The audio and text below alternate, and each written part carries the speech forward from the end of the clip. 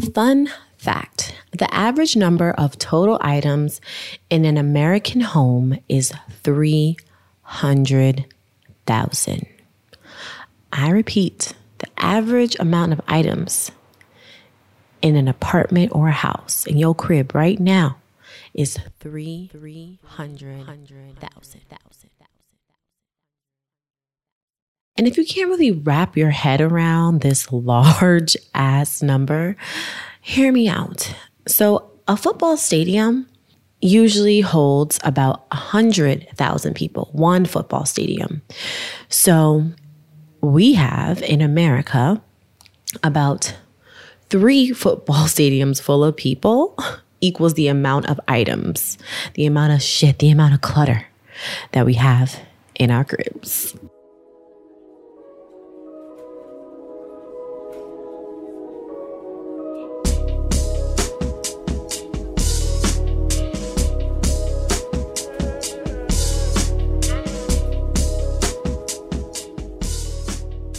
Welcome back to That Wasn't in My Textbook, our weekly podcast that helps us uncover the things we always wish we learned from that boring, bulky textbook. I'm your host, Toya, and you're now listening to Season 3, Episode 2 on the history of minimalism, Packing Light with Afro-minimalist Christine Platt. And when I say packing light, I'm doing it in Erykah Badu's voice, like this.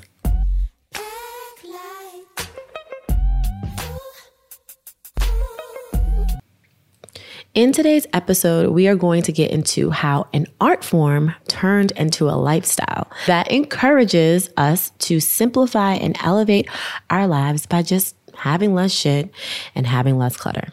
So if you're like me and you're kind of sick of your clothes throwing up out of your dresser and trying to crawl out of your closet, along with having too many moments of feeling unorganized, then this episode is for us. I am so excited about today's topic because I feel like after a year, well, really 2+ years of mostly being inside, people are starting to realize just how much stuff we have and how much stuff we've ordered from Amazon, and overall just how much stuff that we don't use. Like, do we really need those 10 pair of jeans when we only wear the same 3? Do we really need another kitchen appliance when that juicer that we just got off of Amazon is collecting dust over there in the corner? And so even though outside has opened back up after this panorama, this idea of buying stuff and overconsumption is something that people have been talking about and are continuing to talk about and deal with. And today's topic on minimalism is all about getting rid of clutter and living with less as a form of freedom.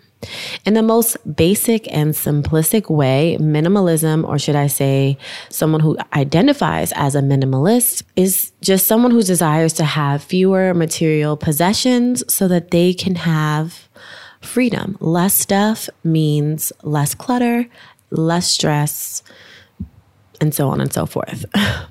Now, I know some of y'all are listening to this and think, I am not getting rid of my books. I might be one of those people. Or that dress, I only wore that one time. I'm going to wear it again. Or you might be thinking, I'm not getting rid of my sneaker collection. And look, I get it. Don't freak out on me. This episode is not going to try to convert you into throwing all your stuff out and being a minimalist.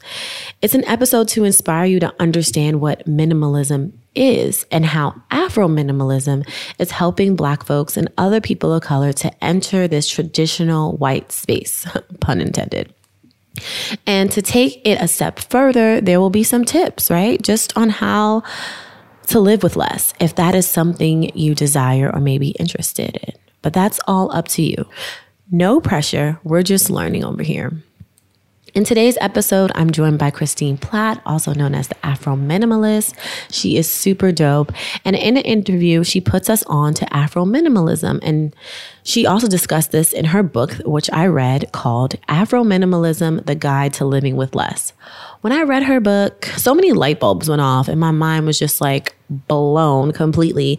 And it felt like a marriage between the autobiography of our long lost Afro-minimalist foremother and a guide to Backlight. Please don't. I know I can't sing. Today's guest, Christine, holds degrees on degrees on degrees. Sis has a BA in Africana Studies, an MA in African American Studies, and a JD in General Law. She has written over 24 literary works for people of all ages. And when she's not writing, Christine spends her time curating the Afro Minimalist, a creative platform chronicling her journey to minimalism. And in today's episode, I'm going to kick us off as I usually do with the first 10 minutes, giving us the history spiel as I always do. We'll do definitions. You know how I feel about definitions, how we feel about definitions. And we're going to learn about the history of how an art form of minimalism became a lifestyle.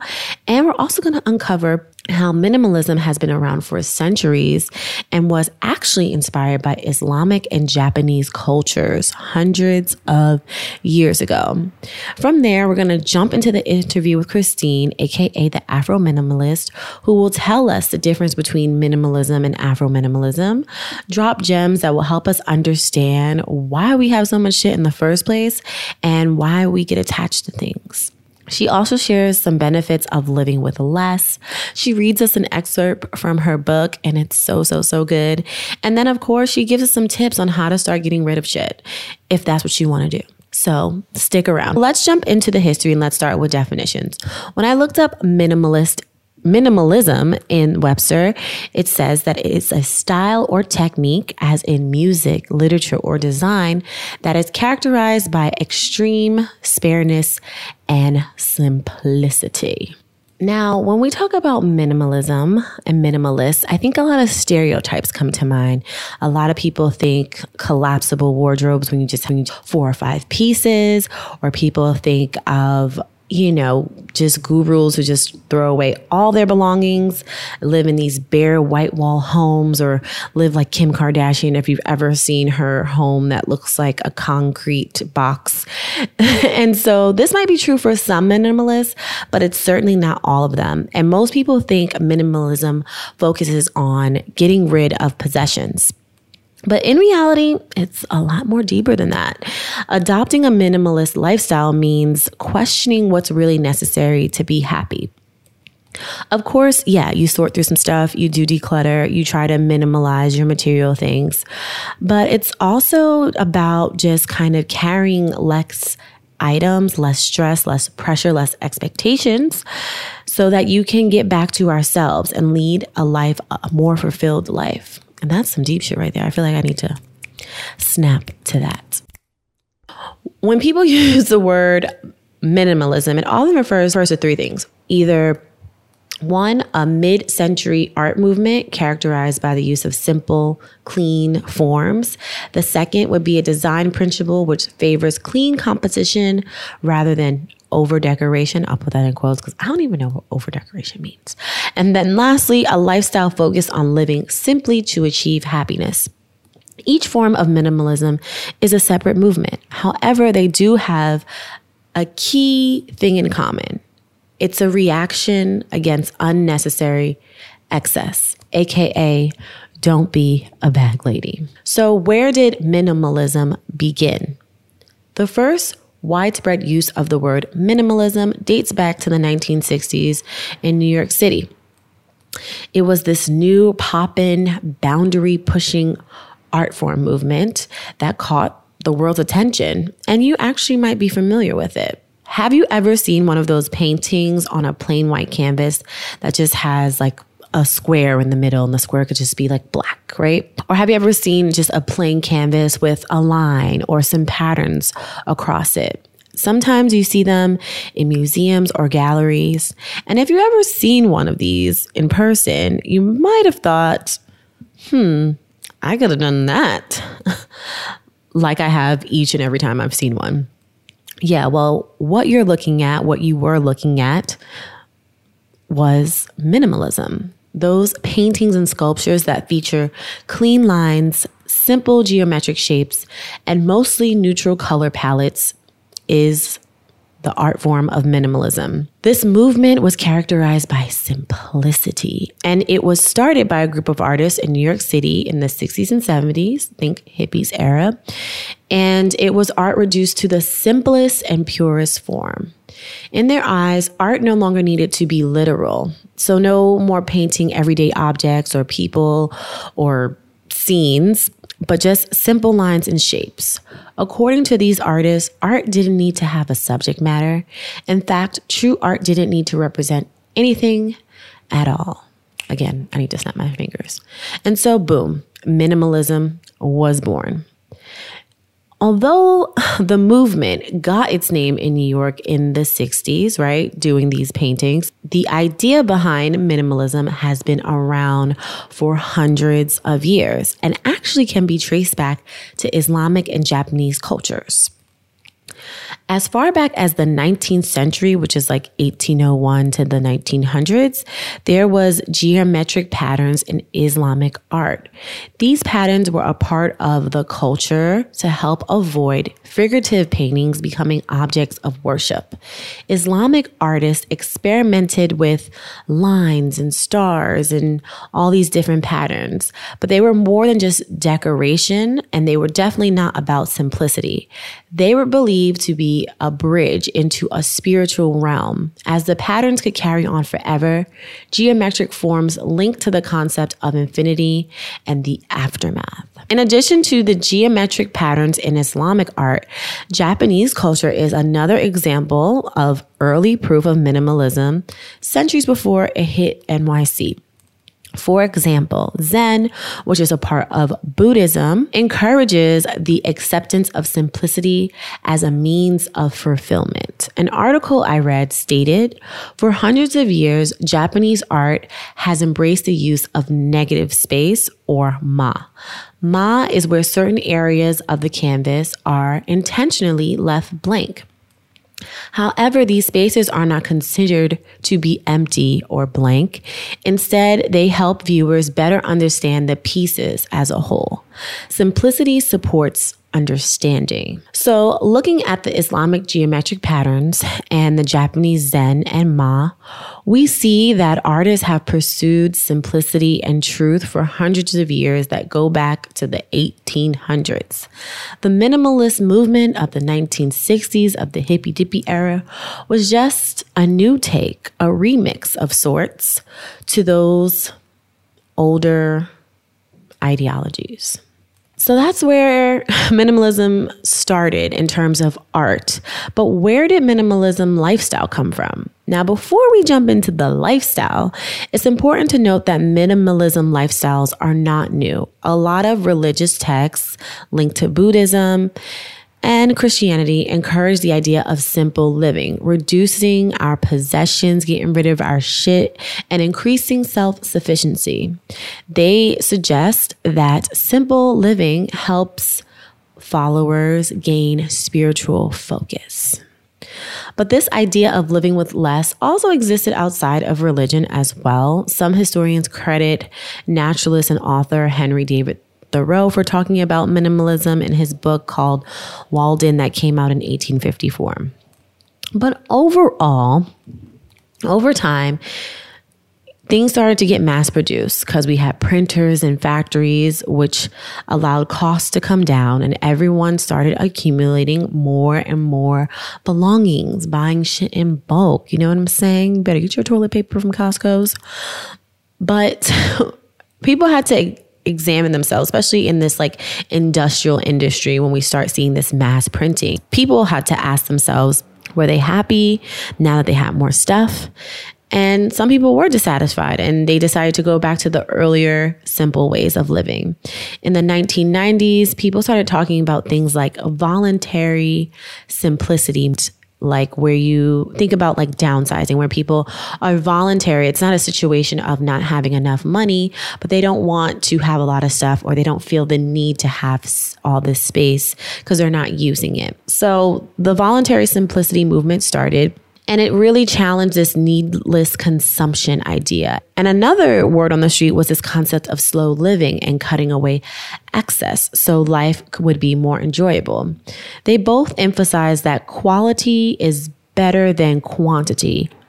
And adjusting an individual's life to have a more deliberate pace was more beneficial.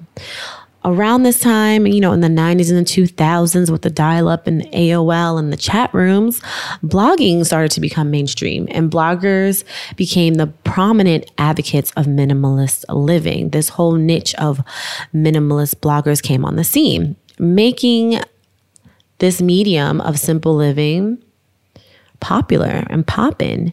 And they were just sharing ideas all over the web, and different communities were formed. The majority of people in these various communities also developed a lifestyle philosophy of less is more.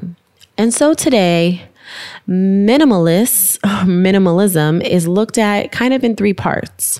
One, having fewer belongings means we feel less overwhelmed, less clutter, brings more peace. Two, minimalizing the damage to the environment. Slower living, slowing down our consumption. We are reducing our impact and our carbon print. And then the third one is, with minimalism, we have more time to do things that we love. We have less choices in terms of what we choose to wear. So it brings down the time of getting ready. And so we can focus on the things that we find more important that we love. We have less clutter, so we don't have to go through organizing and also just spending so much time cleaning because there's not that much stuff to clean. And so those are kind of like the three fundamental ways that people look at minimalism. And now we're going to jump into the interview with Christine Platt, the Afro minimalist, who's going to talk to us about Afro minimalism, which is minimalism in the lens of the African diaspora, acknowledging and celebrating the history, the culture, and the style of us Black folks and other people of color. So we're going to jump into this interview, and she's going to explain the difference between minimalism and Afro minimalism, gives us tips, give us insight, and she even reads a little expert for us. So let's tune into that now. Hi, Kristen. Thank you so much for joining me today. I'm so excited to have you here. I love your book. I have your book right here. I took all the notes in my little notebook. Love it. Yes, because I just really enjoyed it. And I did an intro before we got on here, but I would love for you to introduce people and let people know who you are and how you began on this journey to Afro minimalism.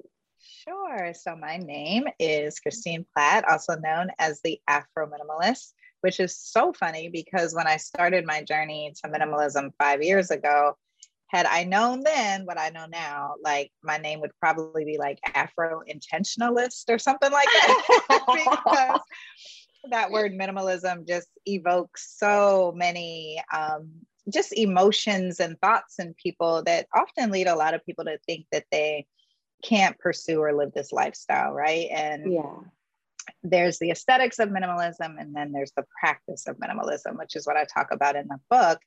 And that is this idea that we can all be more mindful, intentional consumers, right? And so when I started my journey, I think like a lot of people, I was focused on this minimalist aesthetic. I knew that I needed to have less, right? Like I knew I had too much stuff. But I didn't necessarily have an idea in mind about what aesthetically my home would look like other than what I saw online. Mm-hmm. And so it was only after mirroring that barren, all white aesthetic and having it feel just very much not like me, very uncomfortable, very sterile. I was like, yeah, I'm gonna have to do minimalism my way.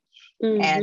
And then enter the Afro minimalist. So that's how my name ended up being the Afro minimalist. Because Black folks, whenever we want to like claim something, we're like, I'm gonna put Afro in front of it. Right. And so exactly.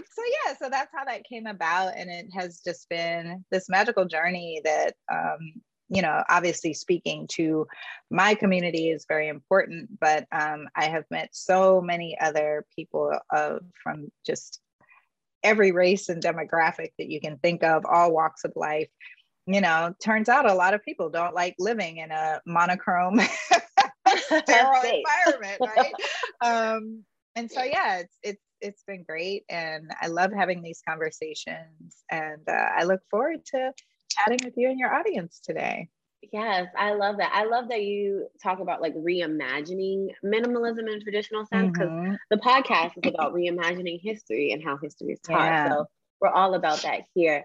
But just to take a few steps back, because some people might not know what minimalism is. And so we always start with a definition. So how would you define minimalism, and how would you define Afro-minimalism? I feel like you touched on it already, but. Yeah, I mean, so let me start with Afro-minimalism. So Afro-minimalism is basically my version of a minimalist life that's influenced by the African diaspora, right? So my background is in African and African American studies. I am of the African diaspora. You know, like this, our history and culture and its beauty and richness is not only a part of me, it's a part of my life's work, right? So that is very important to me, having that woven into not only my home decor, but, you know, my wardrobe, all of it, right?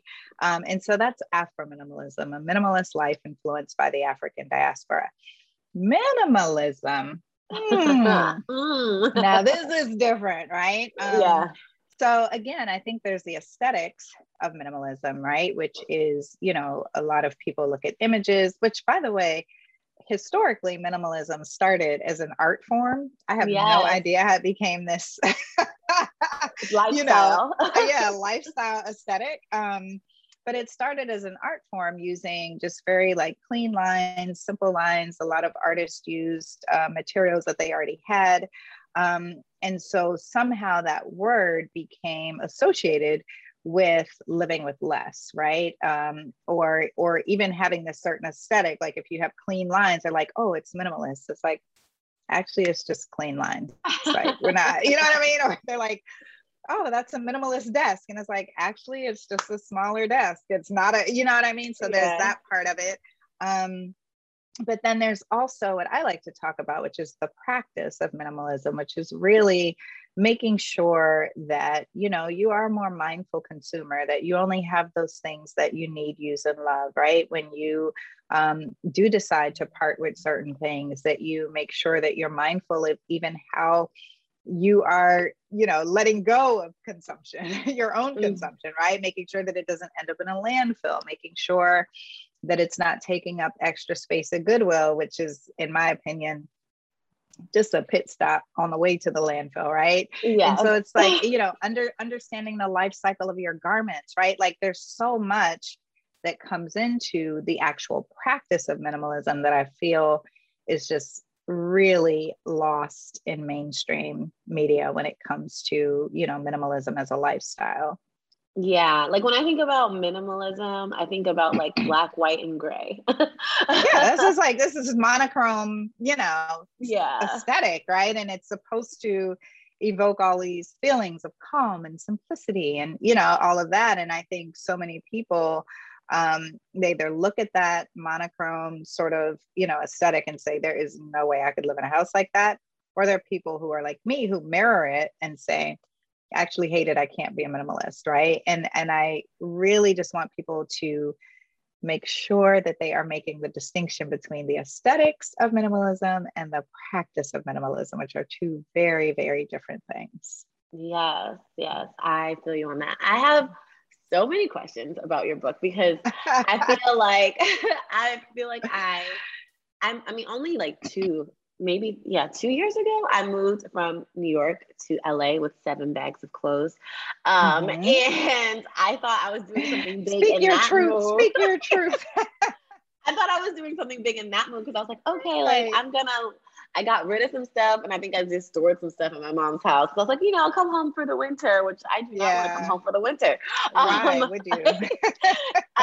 And so now I think at this point in my life, I have a walk-in closet, which, you know, I feel like it makes you feel like you have to fill it, you know? This is the thing. I'm so glad you said that. Let's pause, right? Because it's not only our closets, it's wall space, it's bookshelves, it's anything where we see space. There's this idea that it has to be filled with something, right? It took me forever to get used to the idea that there was not something on every wall, right? I will tell you this, I finally cleared the top of my refrigerator, which, you know, is like, culturally, I thought it was a black person thing. I know. I thought it was a Black person thing till I posted about it on Instagram. And I had all these people, they were like, no, like the top of the refrigerator is an extra shelf, right? But I remember clearing that off and just, I would walk in the kitchen, I'd be like, it just looks so barren, like, you know, because we're so used to things, you know, filling spaces. And what we end up doing is just buying a whole bunch of extra stuff to fill spaces, right? And we fill it and we all like it. Now we got extra stuff. And you know what I mean? And so that feeling that you're feeling when you know, especially when you go from a smaller closet to a larger closet and you walk in and you're like, it's so empty in here. That's okay. It's okay for it to be empty. I know. I need to like, so I feel like you talked about how you got rid of your drawers and stuff in the book. Mm-hmm. And I like that's my problem. It's like, I open my drawers and they just like throw up, you know, it's like clothes folding out. And I'm just like, and this is why you have to do it your way, you know, like I remember, and I mean, I have much love and respect for Marie Kondo. I mean, I feel like she's one of the, you know, first people of color to really, you know, give a different sort of approach to minimalism, right? Yeah. But I remember people just talking about like her folding, and I was like, that will never work for me because my drawers, it's like out of sight, out of mind, right? So I mean, a dresser, a chest of drawers for me, or dresser, that's just a storage facility, right? And I remember going through my wardrobe and there was so much stuff in those dressers, and it didn't matter how neatly it was folded. None of that mattered. I did not wear it because I could not see it, you know? So this is why, like, you have to find an approach, or maybe even take bits and pieces from different approaches and almost create like your own sort of definition and practice of minimalism that is going to work for you, right? So like if you don't like folding, if you find, you know, dressers to be a problematic space, then that's part of Marie Kondo's philosophy that you don't need to adapt. And that's okay.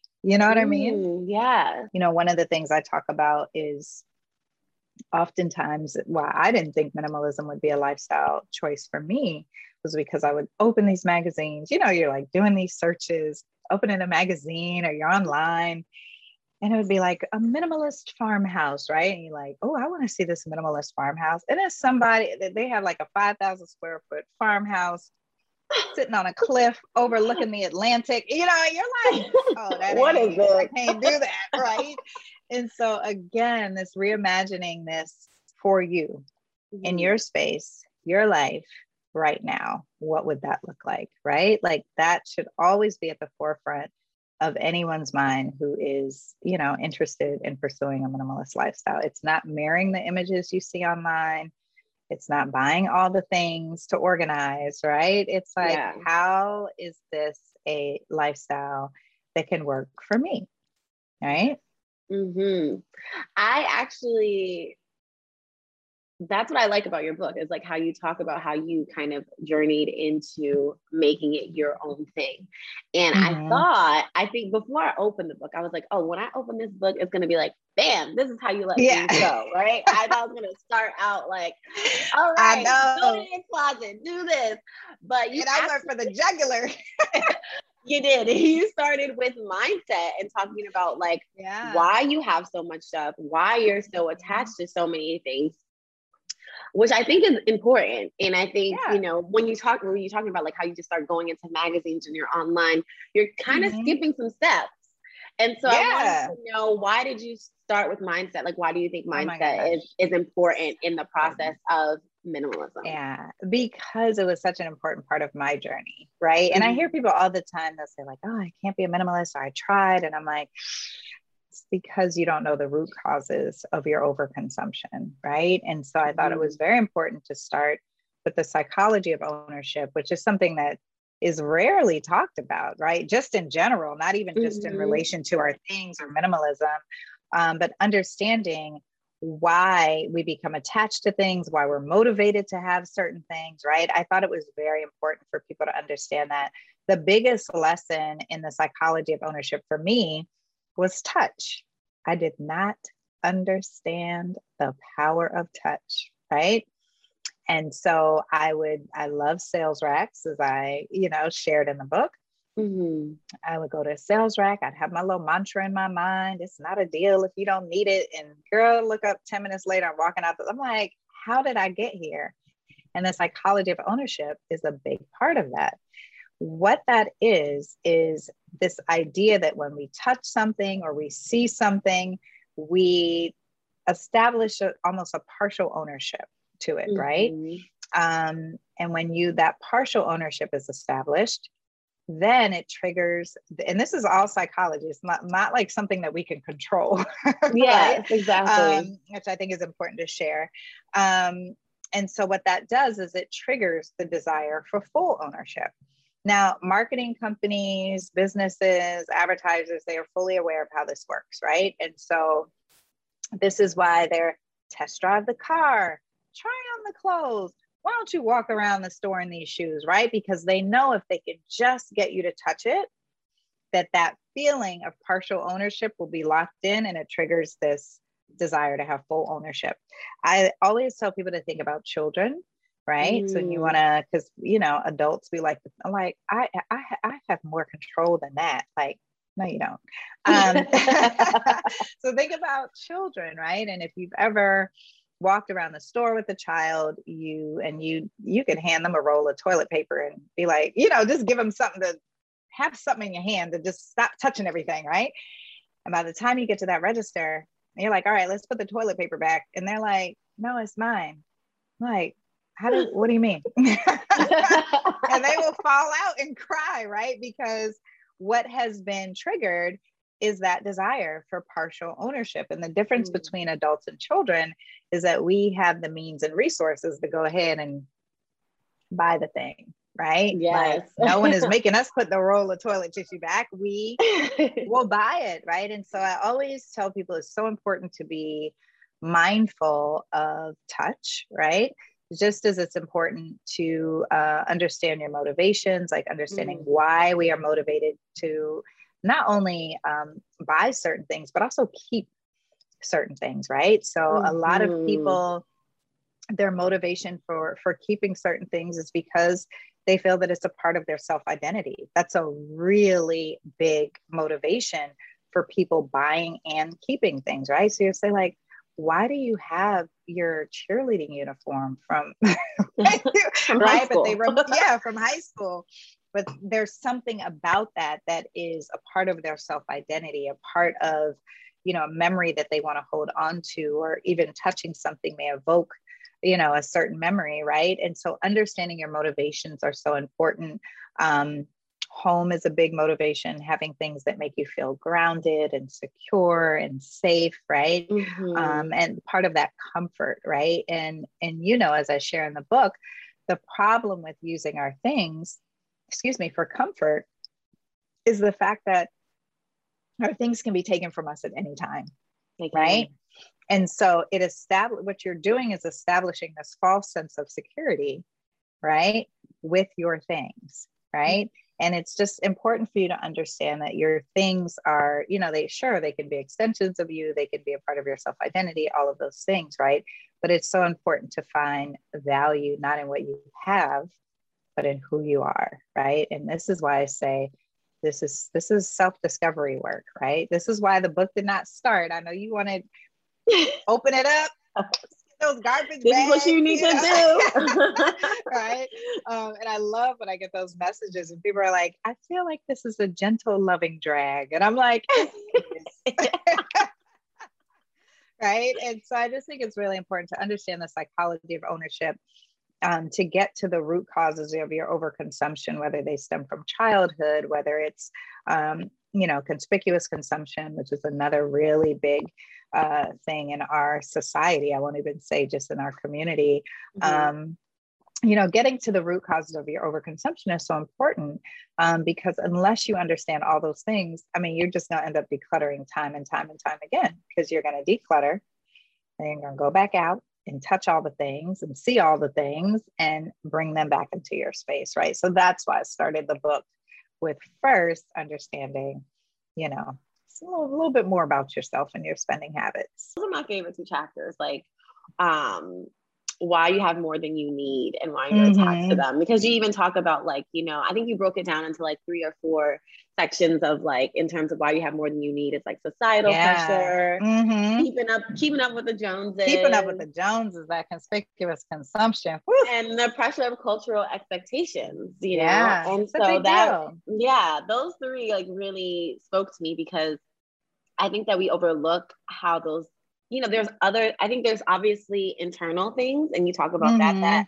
and like our childhood and stuff like that influence how we consume and hold on to things. And there's also external things like marketing strategies that also influence, I mean, and it impacts. And that's the thing, right? Just think of like all of these things working in concert together. Like this is how we end up with all the things, right? You have the marketing companies over here, you have your childhood over here, you have societal expectations, cultural expectations. It's just a lot. And so it's important, I think, to just pause and like really hone in on what those, you know, challenges are for you before you begin this process of letting go. Yes. Another thing that I love about your book is how you in particular talk to like Black folks and other marginalized groups. You know, you give us statistics about debt. You give us statistics. You know, you talk about, you speak to the different things that like Black folks or, you know, culturally that we are like taught or thought that we need to have. And I love those little, you have like these Black sections in your book that are like. Those pages for the culture. For the culture. Can you tell me about how you kind of like, why did you think it was significant to kind of have those pages carved out for us? And maybe like one of your favorite or most speaking or telling thing of one in that section that you feel like is important that we should know? Yeah, I thought it was so important. I mean, obviously, as a historian, knowing our history and knowing some of the challenges that we face, in particular with consumerism, but I also thought it was particularly important because this is like a demographic that is consistently left out of the minimalist conversation, the wellness space, right? Like our lived experiences are never considered or shared when it comes to this work. And so I thought it was very important for me to speak directly to my community. I love that the pages ended up being as beautiful as they are. Like, I think it's beautiful, you know, and you're a writer, you never know what you're going to end up with when the book is printed, right? And so, yeah, I mean, it's definitely, it's just one of my favorite parts of the book. Page 8. So that for the culture reads for your listeners here. Ownership is an especially complicated matter for people of the African diaspora. From our ancestors being stolen and once owned as property, to our need to have things so that we feel in control of something in our lives, Black people have a different, deeper relationship with our belongings. Additionally, our communities are still grappling with generational implications and inequities resulting from slavery, Jim Crow, redlining, and other state-sanctioned limitations on ownership. Without a doubt, our familial and collective histories continue to influence why we are so attached to our things. Black people and other marginalized groups must understand the powerful connection between the psychology of ownership and the false sense of security it often provides. Our desire to seek comfort in things is heightened when we live in a society where we constantly feel unsafe, at risk. Take special note of areas in your life where your attachments to and unwillingness to let go of certain things may be rooted less in the culture of consumerism and more in the culture of white supremacy. Although making such acknowledgments can be difficult and even painful, this work is necessary, not only for your minimalist practice, but also for your survival and that of our communities. If our resources are used to purchase things for comfort instead of building generational wealth, we run the risk of not only remaining victims of systemic oppression, but even worse, contributing to it. I gotta snap on that one. Yeah. Right? And like, So I feel like it's so important to touch on those areas, right? I remember last summer with the murder of George Floyd, just being like very vocal on social media, telling folks like, Black folks, this is not the time to go to the mall. This is like, don't go looking online, right? Because you're immediately wanting to have control of something. You want to seek comfort in something, right? Because everything just seems to be so out of control, which is very much, just the culture of white supremacy that we live in, right? And there's so many things. That's just one aspect of it, right? I feel like societal expectations and keeping up with the Joneses, like all of that is also rooted in this, culture of white supremacy and capitalism and all of these things, right? And so I thought it was very important to speak to our specific challenges when it comes to, buying all the things and keeping all the things. And I love that it's really fostered this conversation in our community, because so many Black folks were like, minimalism ain't it, sis. Like, that ain't what I'm trying to do. And I often tell people too, like, that is that word, again, because it evokes, the minute you say that word, it evokes scarcity, it evokes that monochrome aesthetic that we were talking about earlier, right? Like all of these things. It's why I call it the guide to living with less, right? Like, just remove the word minimalism from your vocabulary if it is something that evokes that sort of negative or visceral reaction that, like the first thing is, oh, I can't be a minimalist. Like, ease up. You don't have to be a minimalist, right? Like, you live with less.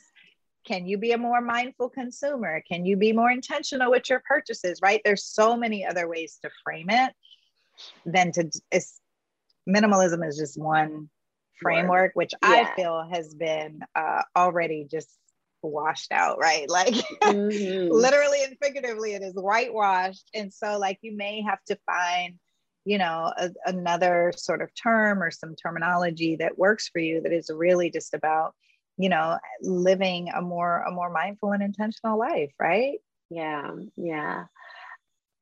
I agree. Now that's my favorite page. I appreciate you reading that, Jess. I really do. One of the things that you open up your book saying, like, you dedicate this for the ancestors, living with less is now our choice. Can you explain what you meant by that? I was really touched by that statement.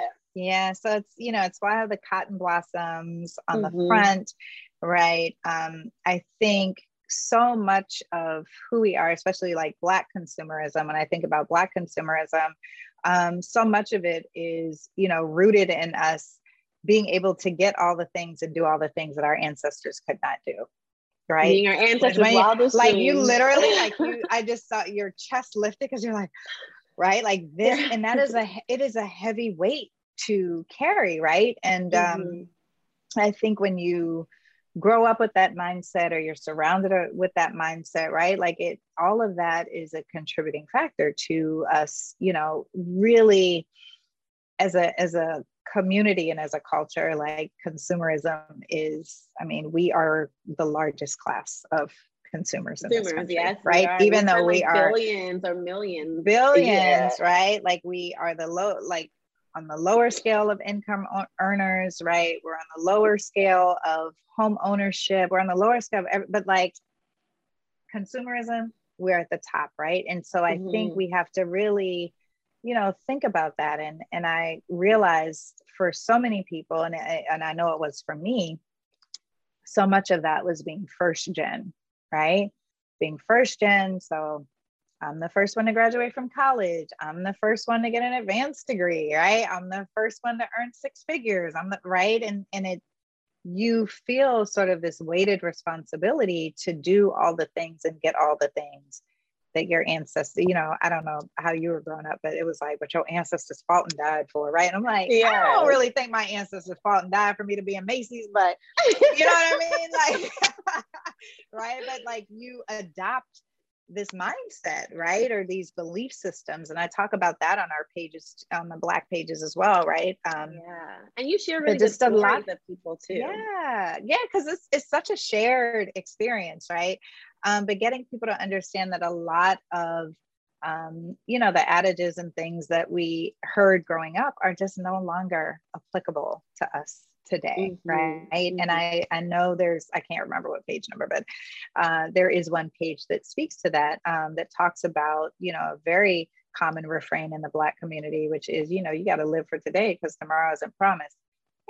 So that was from the Jim Crow era, very applicable and applicable, right? Like during that time. Yeah, right. You literally did not know if you were going to come home for dinner, right? But we know now that as a people, we're living 60, 70, the majority, we have longer lifespans, right? And so what does that mean in terms of us? If we're living for the day when we're younger, and we look up and we're 60 and we have no retirement and we have no savings and we have, you know what I mean? Debt. Like we gotta, we have all this debt, like all of these things that, trust me, as someone, I just sent my daughter off to school.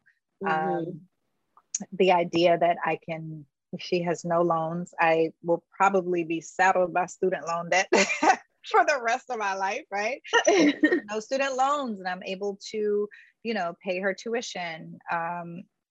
All of these things for me are just so powerful. And it's because of choices. And when you think about it, these are choices that I made in the last 5 years that have been able to change our family's history and legacy, right? So imagine like the sooner you start, the better. And that's why I share a lot of, my own personal stories, because I want people to see, like, number one, it's okay, right? I've started, I don't even call them mistakes anymore. I'm like, I want you to learn from the decisions that I made, and I want you to make different decisions, right? Because the framing in our language, how we say things, it matters, right? And so I want people to learn from my decisions, from the decisions of our parents and grandparents, right? And understand that we have an opportunity to really do something differently for our own familial legacy, for that of our communities, right? That's why that section on forgiveness is in there, because when I realized this in my 30s, I had to forgive myself for all the foolishness, right? That I did in my earlier years, right? But again, we live and we learn. And I have heard from people who are in their 70s that are like, I love your book and I am letting go. This is part of my retirement, right? And I've heard from people in their 20s, right? And so there's no wrong time to start. If you are getting started later, definitely forgive yourself for, the choices and decisions that you made before, and just commit to doing something different going forward. Yes. I'm at the forgiving stage of your process. Yeah. You talked about language and the power of language, how you don't say mistakes, but you say decisions. So another thing that I read in your book is that you don't like the P word, purge. I don't. I know people say it. And again, you can say whatever you want, folks. I'm not telling you what to say. But I think when we think about language and framing, purging in itself has a very negative connotation, associated with dieting. It's just negative, right? And you're not purging. It's the same reason why I don't like to say throwing away. I'm throwing everything away, right? It's like, no, like there are people who can use, love that stuff, right? And so just being very mindful, I think, of language is just important with this work, especially as, again, when you think about that forgiveness, when you think about acknowledging that, your overconsumption, all of those things are going to evoke a lot of emotions. And so, if there's language that you can use to sort of curtail that a bit, I highly encourage it. Yeah. Yes. I was like, okay, maybe I'll put that word aside. Yeah, like she's letting go. I'm not purge. I'm not the purge. I know, right? It's a thing. What? Yeah. And I do a lot of, I'm letting go, or I'm decluttering, or I'm making space. Like there's so many other ways that you can frame it that aren't going to evoke those negative thoughts and emotions, right? Yeah. And purging seems like an extreme activity. It's so extreme. And then you look at the things differently. You're like, purging that, right? And it's like, let me let this go, right? Or let me, does it spark joy? Like all of those things. You look at the item differently, right? Yeah. Like I look at something differently if I'm purging it. I look at something differently if I'm throwing it away. I look at something very differently if I'm letting it go. Yeah. Right. Or if I'm trying to decide if it's right. The power of language, man. Power of language. So I think you also touched on this before when we were talking about how, like, especially for some Black folks, they feel like minimalism is not their lifestyle. Yes. And in your book, you even talked about like a sneaker collector. So there's a lot of people who like collecting, or if they have like family memorabilia, like I know the cotton, you have a piece of cotton that you actually have, right? So how does like family memorabilia and like people who collect things, if they're like a sneakerhead, how does that fit? Or what would you say to people like that who want to maybe hold on to those things or maybe tweak it? Is there room for memorabilia and collection in Afro? There is, but I do think it's, again, it goes back to you really thinking about, that framework, that need, use, and love framework, right? So I know a lot of sneakerheads and they need, use, and love all their sneakers, right? Like they do. I can speak to my own experience where I had a lot of designer purses that I did not need, use, and love, right? I mean, I've loved them. Yeah, I most certainly didn't need them, and I most certainly did not use all of them, right? So I think that's that framework for me has always been really helpful when it comes to memorabilia, when it comes to all of those things. Is this something that I need, use, and love? And it could be, for memorabilia, if it's something that's on display, right? So my thing is like, you really don't need, use, and love it if it's in a box in your basement. You might love it, but you damn sure don't need it. You're not doing the other two, right? Yeah, right. And so, a lot of times people hold on to things because it's comforting to just know it's there, to just know that it's in the basement, to just know it's in the box, to just know it's in the room, right? So really think about, why is it that you are truly holding on to this item? And if you need, use, and love it that much, it should be on display, right? I have one piece of pottery out of all the millions of pieces of pottery that my daughter made for me when she was younger. And I keep it on display, right? And it's very important to me. As the first little vase that she ever made for me. But I couldn't keep all the pottery. I just couldn't keep it all. You know what I mean? So you really have to think about that. Also think, when I talk about in the beginning, again, that psychology of ownership piece and getting to the root causes of your overconsumption. Why are you a sneakerhead, right? Like, do you really like sneakers, right? Like in that story that I share, which by the way, is actually the story of my ex-husband, who is great. We're still good friends. And he allowed me to share his story. And he has over 30 pairs of Jordans. And, when I asked him to like, when did this start? And he remembered exactly when it started, which is why that first piece is it started in childhood, because so many of us, some of the things that we love and have now are things that we could not have as children, right? And, his story was that the new Jordans came out. His parents got him some knockoffs. He got clowned at school. He remembers telling himself, you know what? When I'm an adult, I'm going to buy whatever shoe I want, whatever sneaker I want. And that's what we do, right? So many of us, those little commitments and promises that we make to ourselves as children, we are very, very consistent about and making dedicated. Sure, yes, that we follow through once we get older, right? And so, we mirror a lot of behaviors that we saw growing up, right? So I think like really starting with childhood is a big part for me. And to understand that it goes beyond our wardrobes, right? A lot of people who have very full pantries or, are extreme couponers, or right.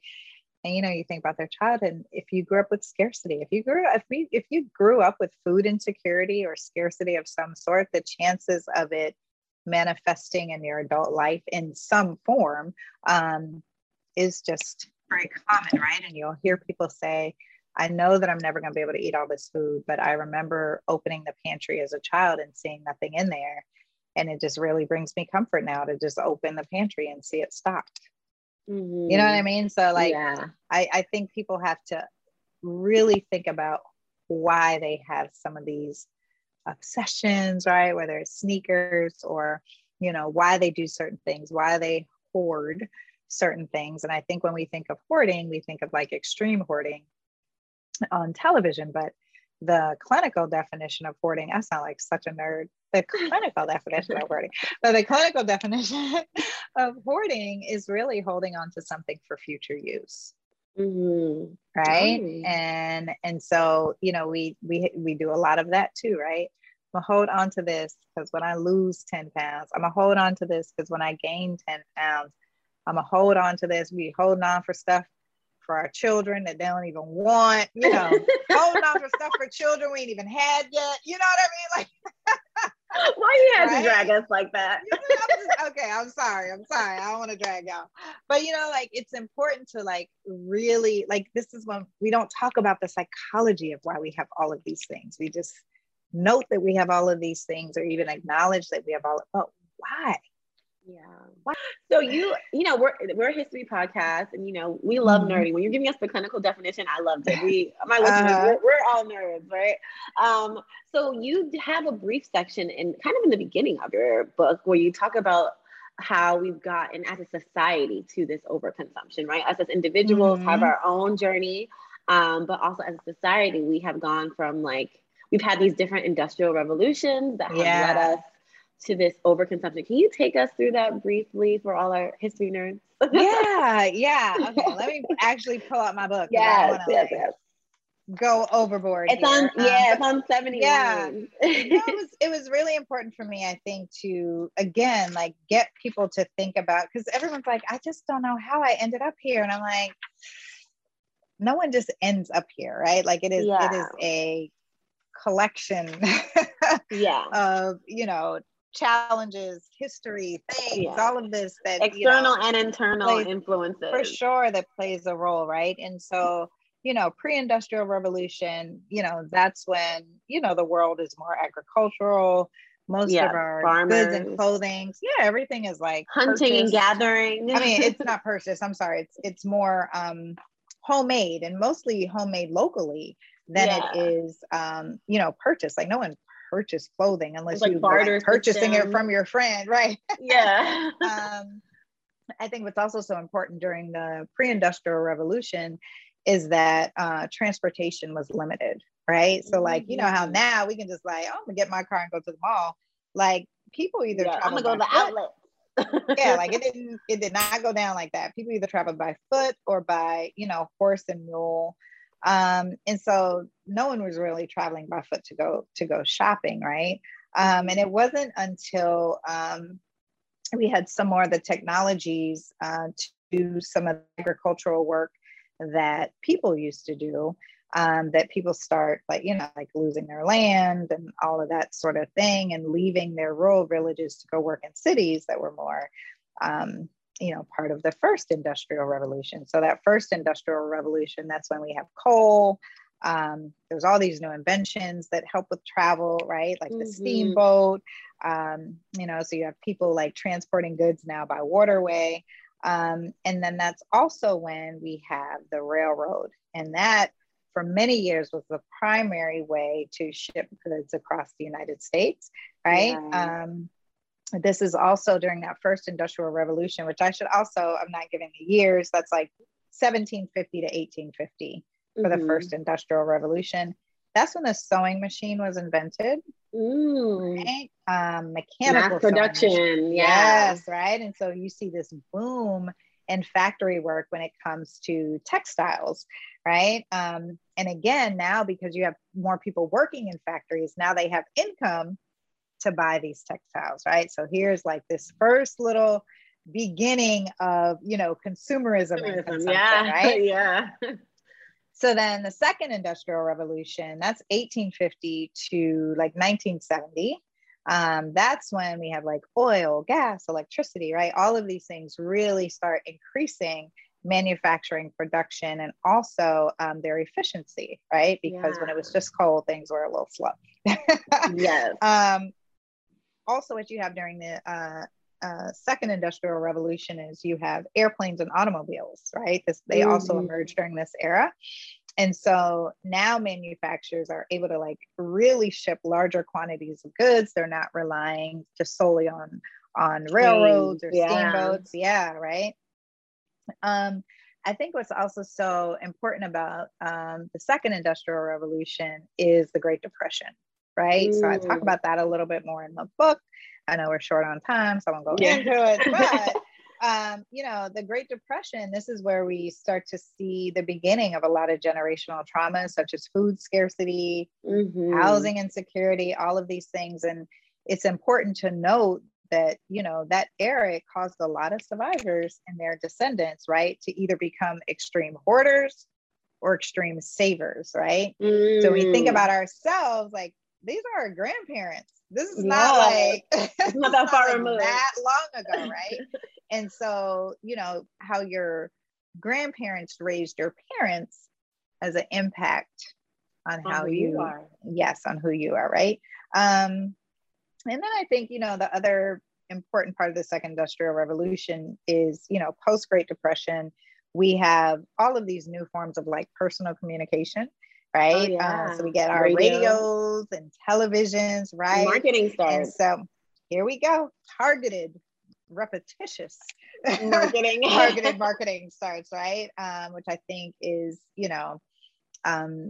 just so vital. There's a folder for the culture page that I have regarding the second industrial revolution. Because when it comes to our community, this is when we start to see a lot of like racialized violence against Blacks accelerate, because it's after the abolition of slavery, right? And one of the things that I talk about is how this, destroyed a lot of significant sources of generational wealth, right? And we talk about Tulsa a lot. I know I talk about it in the book, but there were other very wealthy Black communities in America, former Black settlement towns that were destroyed and endured a lot of racialized violence, which in turn resulted in a lot of loss of generational wealth, again, for our parents. Yeah. We're not that far removed. Yeah, not our grandparents, not our great grandparents. Yeah, right. Our parents, right? And then third industrial revolution, we have 1969 to 2000. Wild to think. I know. I'm like, I was born during the third industrial revolution. This is where we see a lot of advances in manufacturing technology. This is when the internet comes about, so online shopping. Yeah. So now consumers have direct access to businesses with e-commerce, and this sort of enhances this globalization of consumerism, right? So now I don't have to just buy at the mall, or I don't have to just buy, in a neighboring town. Like, I can buy something in another state or on the other side of the world, right? Yeah, I have an exclusive bag from Italy. Right. And so even though we saw a little bit of the economic downturn during the Great Recession, right? It was just like a momentary pause, I would say, in consumerism, right? And then fourth industrial revolution, which is where we are now, today, 2000 to present. And I think we're just starting. I feel like we're just starting to see where this can go, right? If you do a lot of research about the culture of consumerism in the fourth industrial revolution, you get to hear a lot of talk about how, robots are going to only enhance this culture of consumerism that we have now. We see a lot of, it used to be like, oh my goodness, I can get something in 3 days. Then it was, oh my goodness, I can get something in 2 days. Oh my, I can order some on Amazon and get it right now. Exactly. Right? Yes. In like a few hours. Right. And so, yeah, we'll still have to see, what the fourth industrial revolution holds for us. But I loved our conversation today. This was so wonderful. And I am just so grateful and thankful for you for having me as a guest. Yeah, thank you. Okay, I'm going to ask you our last signature question, because you already have a book. But if you had an opportunity to write a chapter in a book about Afro-minimalism, so this might be easy for you because you already got a book. But if you had an opportunity to write a chapter on Afro-minimalism, what would you call it and why? The Afro Minimalist Guide to Living with Less. The chapter. The chapter. The chapter. I was like, this is easy. It's the easy one. Yes. Well, thank you so much for giving us your time today and giving us all the tips to get started and to think about this journey through your book and through this conversation. And And so that is the conclusion of Season 3, Episode 2 on the history of minimalism, Packing Light with Afro minimalist Christine Platt. So we uncovered a lot. We really got to trace how this art form became a lifestyle that people are applying today. And in particularly from our conversation with Kristen, which I love. She dropped so many jewels. She really came for us collectors out there and really made us dig deep about the psychology behind why we have so many things. But I really enjoyed her conversation because she really opened up the conversation to talking about how consumption and clutter and having a lot of things affect people of color, and particularly Black people, a little bit differently. And I really, really appreciated that. But I wanted to leave you with a quick gem that's in Christine's book about how to begin this process of decluttering and living with less. So if you're interested in it, I would suggest purchasing her book. It's a really fun read, and we like to support Black authors. But also, in the end of her book, when she starts getting into how to actually declutter, she has a really particular practice that allows you to kind of look at new purchases or old things and assess whether or not you need to keep it. So in order to keep an item or to purchase an item, it has to fit these 3 categories. It has to be something that you need. It has to be something that you use, and it has to be something that you love. And it has to fit all 3 categories in order for you to keep it or purchase it. And so I thought that was really interesting. And I actually did a mini decluttering before this episode a couple months ago in the summer. And I really applied these principles, and it was super hard to look at a shirt and be like, does it fit my needs? Will I use it? Have I used it? And do I love it? And when you start asking those questions, you'll be surprised at what you can let go a little bit more easily. So today's episode was a little bit longer than usual because we had a really, really dope guest and we had a lot of stuff to cover. So I appreciate you for hanging on this long. And as usual, follow us all over the interwebs. If you really enjoyed this episode, let me know. Slide into my DMs. Tell a friend to tell a friend. Share this episode. And as you know, on Monday, on That Wasn't in My Textbook and Toya from Harlem Instagram, there will be a quiz, a non-quiz quiz, because we don't do grades over here, to kind of reinforce the things that we talked about and continue this conversation on minimalism and Afro minimalism. So thank you again for listening. Come back next Friday, November 19th, for a new juicy episode. It will be a solo dolo episode with just moi, and it will be shorter. And until next time, remember, knowledge is power.